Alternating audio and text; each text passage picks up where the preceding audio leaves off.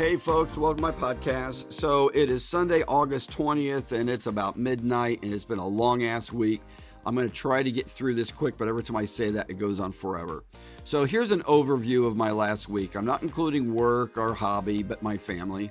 So essentially, my daughter worked in a lab all summer doing virology. She's getting ready to go. She actually went back to college this week on Thursday with my wife. And then today, I had to go over there and do the daddy things, like hang TVs, hang curtain rods. She's got her apartment with her roommate. So it's been a crazy busy week, but today was so freaking cool because a couple of things that happened. First of all, it's a 3-hour and 40-minute drive over to her college in Ohio. And which I just listened to audio books like Audible, from whoever, Amazon. And me and my daughter had a really interesting lunch because she said, folks, it's hard to describe my daughter because when she was 12 years old, I sat her down, me and my wife, and I said to her, hey, look, there's no rules in this family.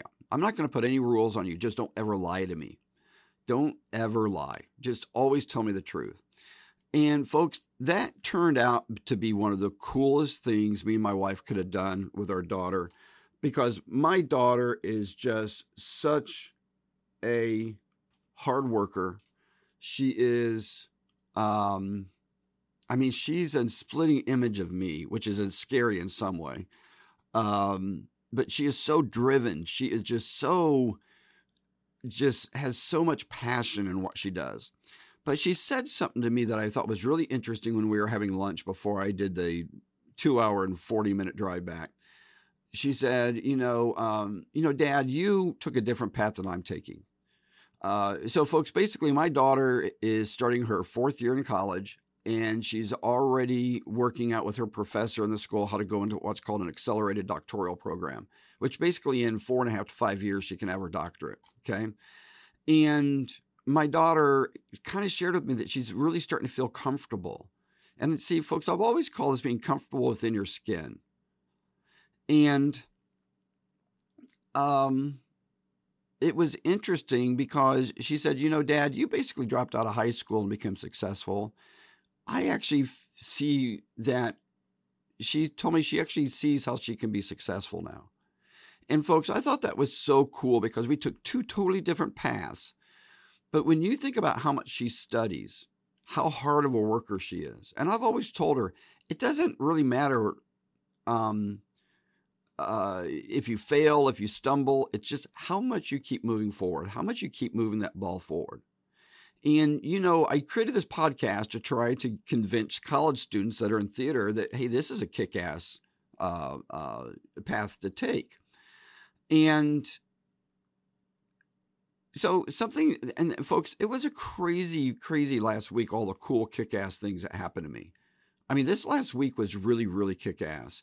So my daughter and I have this incredible deep conversation about success and tenacity and drive and, what makes you an expert, what makes you a genius, which are words most people don't want to use. And I think you can become an expert, but I think you're born a genius because of everything I read, me being a nerd. But what I want to share with you is, so I gave her, I dropped her off at her apartment, gave her a big hug, told her I loved her, and I jumped in the car. I put on a Audible about management and managing people and, basically how you shouldn't give a crap if everybody doesn't like you. And the phone rings, and it's a rep friend of mine. And folks, this is a rep that for 3 different manufacturers I worked with was my rep. And we became really, really good friends. And I love the fact he called because it makes that 2-hour and 40-minute drive. I'm sorry if I said 3 hours earlier, I'm wrong. It's 2 hours and 40 minutes. So we start talking and he says, hey, Damon, I've been listening to your podcast. And he goes, I want you to do a podcast about something kind of interesting. And I said, okay, what? He goes, do a podcast where you talk about the amount of time that we put into relationships is exactly the result is our success. How much money we make, how many jobs we win, just how successful we are is how we build those relationships. And, I told him, I said, I just had a crazy conversation with my daughter about, she's feeling comfortable in her skin. Well, that's actually my word. I told her that. And she goes, well, that makes sense. But folks, what I want to try to articulate in this podcast is a project that my friend and I did, which I can't talk about because he's a direct competitor for who I work with right now, folks. I'd love to have him on my podcast, but I'd be afraid that people would think there's a big ass conflict of interest. But here's a fact about our industry. I truly believe in my heart, unless something goes wrong, I'll probably be where I work at another 10 or 12 or 13 years. Now, if I win the lottery, that will probably change. Or unless somebody just turns into destroying my happiness, I think I'm going to be here a long time. So the thing is folks, in our industry, we're all friends, but you still have to be very cautious that you do have competitors, even though you're best friends. Now, why do we all stay best friends? Well, because we don't know who we're going to work with next year. If this job I'm with right now blew up and I went to work for another company, I would never burn a bridge or have a friend call me up and say, hey, look, you bastard, I'm not going to talk to you because we're competitors.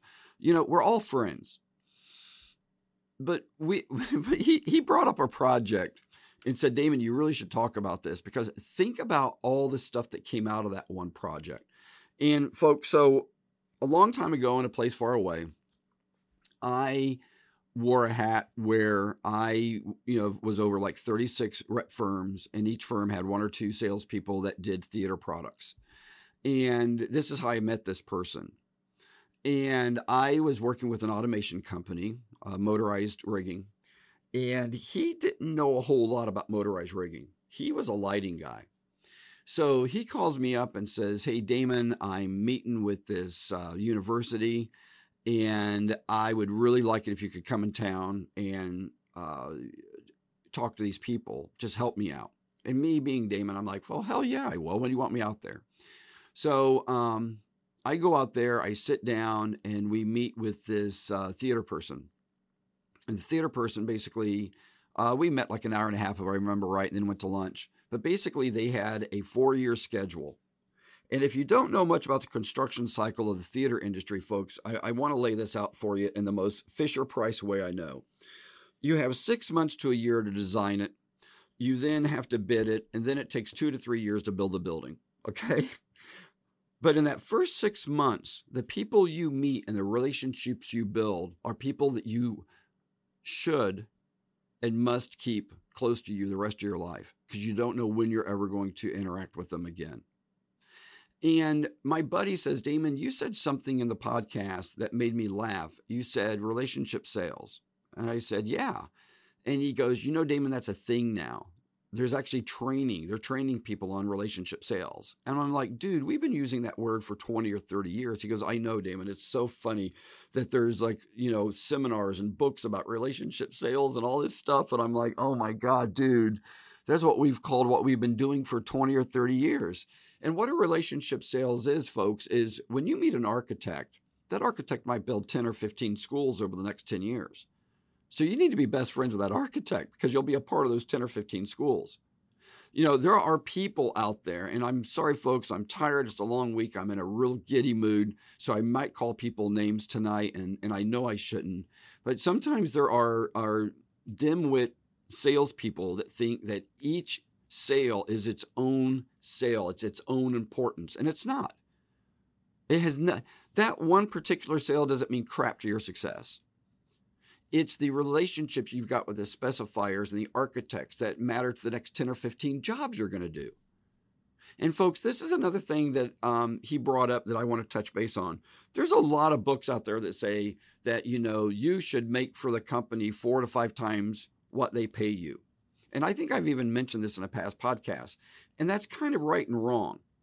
Like when I worked for a dealer, I was the only salesperson. So I had to generate enough revenue for the president to be paid, the bookkeeper to be paid, installers to be paid. I was really the only salesperson there. So in that scope, I had to make like 8 or 10 times more than they paid me. Okay. But in larger companies, sometimes, if you are making 100 grand, they'll say, oh, well, you got to make 300 grand. Okay. So it's all over the place. People want to look at numbers so much. And I love numbers. I love data. But the data I love is how many times have we done a job with that architect? How many times have we done a job with that electrical contractor? How many times have we done a job with that general contractor? So while I'm driving home, and me and my friend talked for about an hour and a half, we were talking about this particular college we did. And so we go and meet the college, and they're like, okay, this is great. We want to use your motorization. We want you to come back and meet with our architect. So the first thing I say when I meet the architect is, do you have a theater consultant on the job? They said, no, we don't. And folks, I'm going to say something that might hurt people's feelings, but this particular architect said, they're emotional and expensive. And look, I said flat out, not all of them. I know some that are really, really good. And there might be some out there that might not know how to behave. But for the most part, successful theaters come from having a theater consultant. And the architect had their heart set. We're not going to have a theater consultant on this job. And I said, well, do you have much of the building design? Well, they rolled out their big E-size drawings, and 99% of this building was already designed. To me, it looked like a cookie cutter they had stole from another university, but I could be wrong, okay? Or it was where a consultant had designed a job for them 5 years earlier, and they used the same drawings, but just flipped it. I don't know. It was really well laid out theater. The wings were huge. The fly space was right. Somebody with theater knowledge designed this building, I'm telling you. So now, of course, I don't want to blow up my relationship with the architect saying, well, you got to have a consultant or, I'm not going to sell you hoist.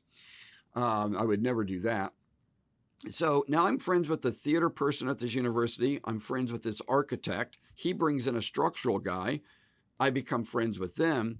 So over the course of a year, me and my rep friend became very close to this team.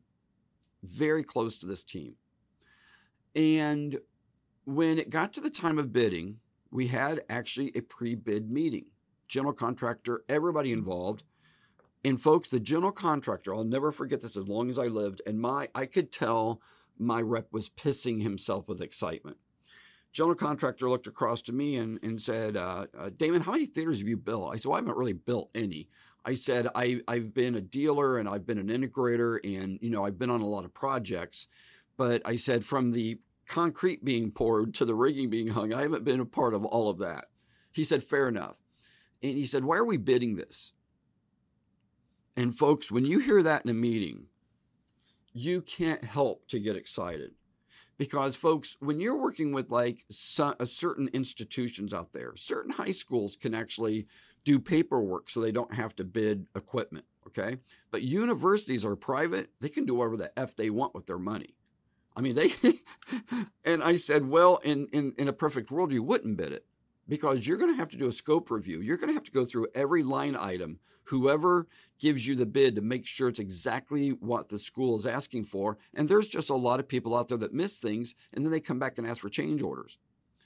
And he says, okay, if I work with you guys, will you guarantee me there won't be one change order?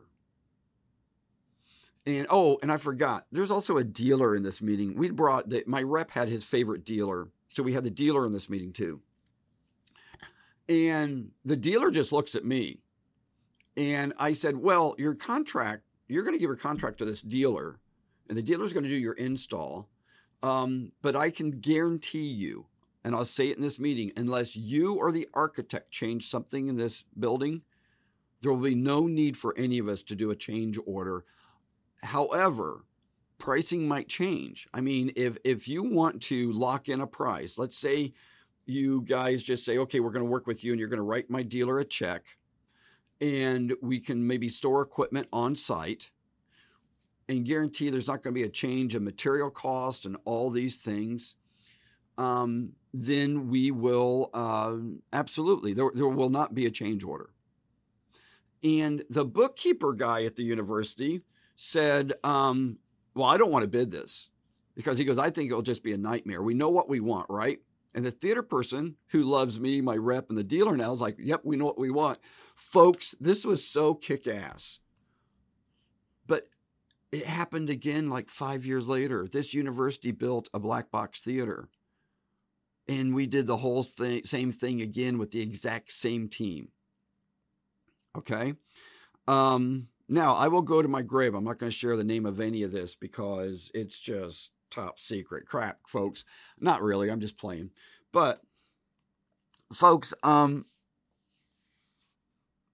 selling in this industry, I mean, my friend, when I was driving back from Ohio, he's like, Damon, you keep talking about margin in your podcast. And he said, people don't talk about margin nowadays. He goes, the lighting that my dealers bid sometimes are bidding at like 8%. And he goes, I don't know how they're keeping their doors open. And I said, dude, they've got their secret sauce somewhere else. You know that. They're either doing drapery or track. They're making their money somewhere else, or they're going to be gone in the next 2 or 3 years. But the reason I want to share this podcast to you folks is if you're a 21-year-old kid, and when I say that, I think of my daughter. My daughter's looking at her 4th year at this college, and then 4.5 to 5 more years to get her doctorate. That's her vision. And folks, I love this word, and it's not used enough. That's what she believes in. Okay? There are certain things in life that turn me on about people. When I used to interview people, they go, well, I believe I can do this. I believe I can do that. I know I can do this. I love that. Oh my God. But when people said, well, I spent 6 years at this college and 4 years at that college and 3 years at this college, I'm like, no, what did you really do in life that made anybody else more money than your mom and dad having to pay for your college? What did you do to generate revenue? And folks, I am fired up tonight. Okay. I'm so exhausted. But talking to my friend just put having lunch with my daughter and then talking to my friend put so much energy in me. It just revved me up. And folks, I guess the seed I'm trying to plant, and I told my daughter this, I'm all over the place. I told my daughter, I see my daughter has always been just like me, paranoid everything's going to go wrong. And folks, it's driven me nuts. I remember when my daughter was filling out applications to go to colleges. She was like, Dad, what if they don't take me? Dad, what if they don't, what if I don't get into a good college? Dad, what if? And folks, that's been me. That's been me my life. And I just wish my genetics wouldn't have gave her that. Okay. Or whatever the hell. Maybe it's my behavior. But every time she said, what if, it turned out good. She got the exact college she wanted. Okay. And she's kicking ass there. But one of the things that I told my daughter that you need to think about, and folks, I'm hopefully you'll understand the parallel of this in theater. So my daughter played the clarinet, did very good. But folks, it was crazy. 2 years before she got the clarinet, she wanted a motorcycle. And my wife was against it. And I told my daughter, I'm not going to buy some cheap motorcycle. I'm going to buy a Yamaha. It's going to cost probably $1,500. You got to get your grades up. You got to have straight A's. And she goes, okay. I mean, that's all she said. No arguing. Excuse me, folks. No debating. She said, okay. 6 weeks later, she comes home with straight A's. So I bought her a motorcycle. Then she's like, Dad, I want to play the clarinet. She goes, my grades are great. I want to play the clarinet. So she ends up being first chair on the clarinet. Then she wants to join debate. She kicks ass the debate. Then she wanted to do this Constitution thing where they actually have real lawyers and judges and they debate the constitutional law of like the 1800s and 1900s. They go back in history when certain things were challenged. My daughter kicked ass on that. Everything she did, she kicked ass on. So I said to her, why do you think you're not going to keep kicking ass? And my daughter really starts to realize she's going to do kick ass when she gets older. She's really starting to believe, that word believe, that she's going to kick ass. She believes in herself. Okay. So if you're a college kid thinking about going out into the rest of your life into the theater, and you have 4 years of high school theater and 4 years of college theater, that's 8 years. You kick ass. You already kick ass at theater, so you got to believe in yourself. You got to believe that you can be whatever you want. And I want to give you a suggestion. When you interview with people, sure, talk briefly about your college, but talk about the other things that you did that you believed you could do, that you knew you could do, you were sure you could do. That's going to turn on people more than the colleges you went to. At least it should. And pardon me, folks, I got to take a drink of water, which I know is probably uncool doing a podcast. I don't give a crap tonight. But folks, now keep in mind, my friend I talked to for an hour and a half driving back, he has done this. Well, he's been a rep for over 30 years. Okay. And he's kick-ass rep, one of the best reps I know.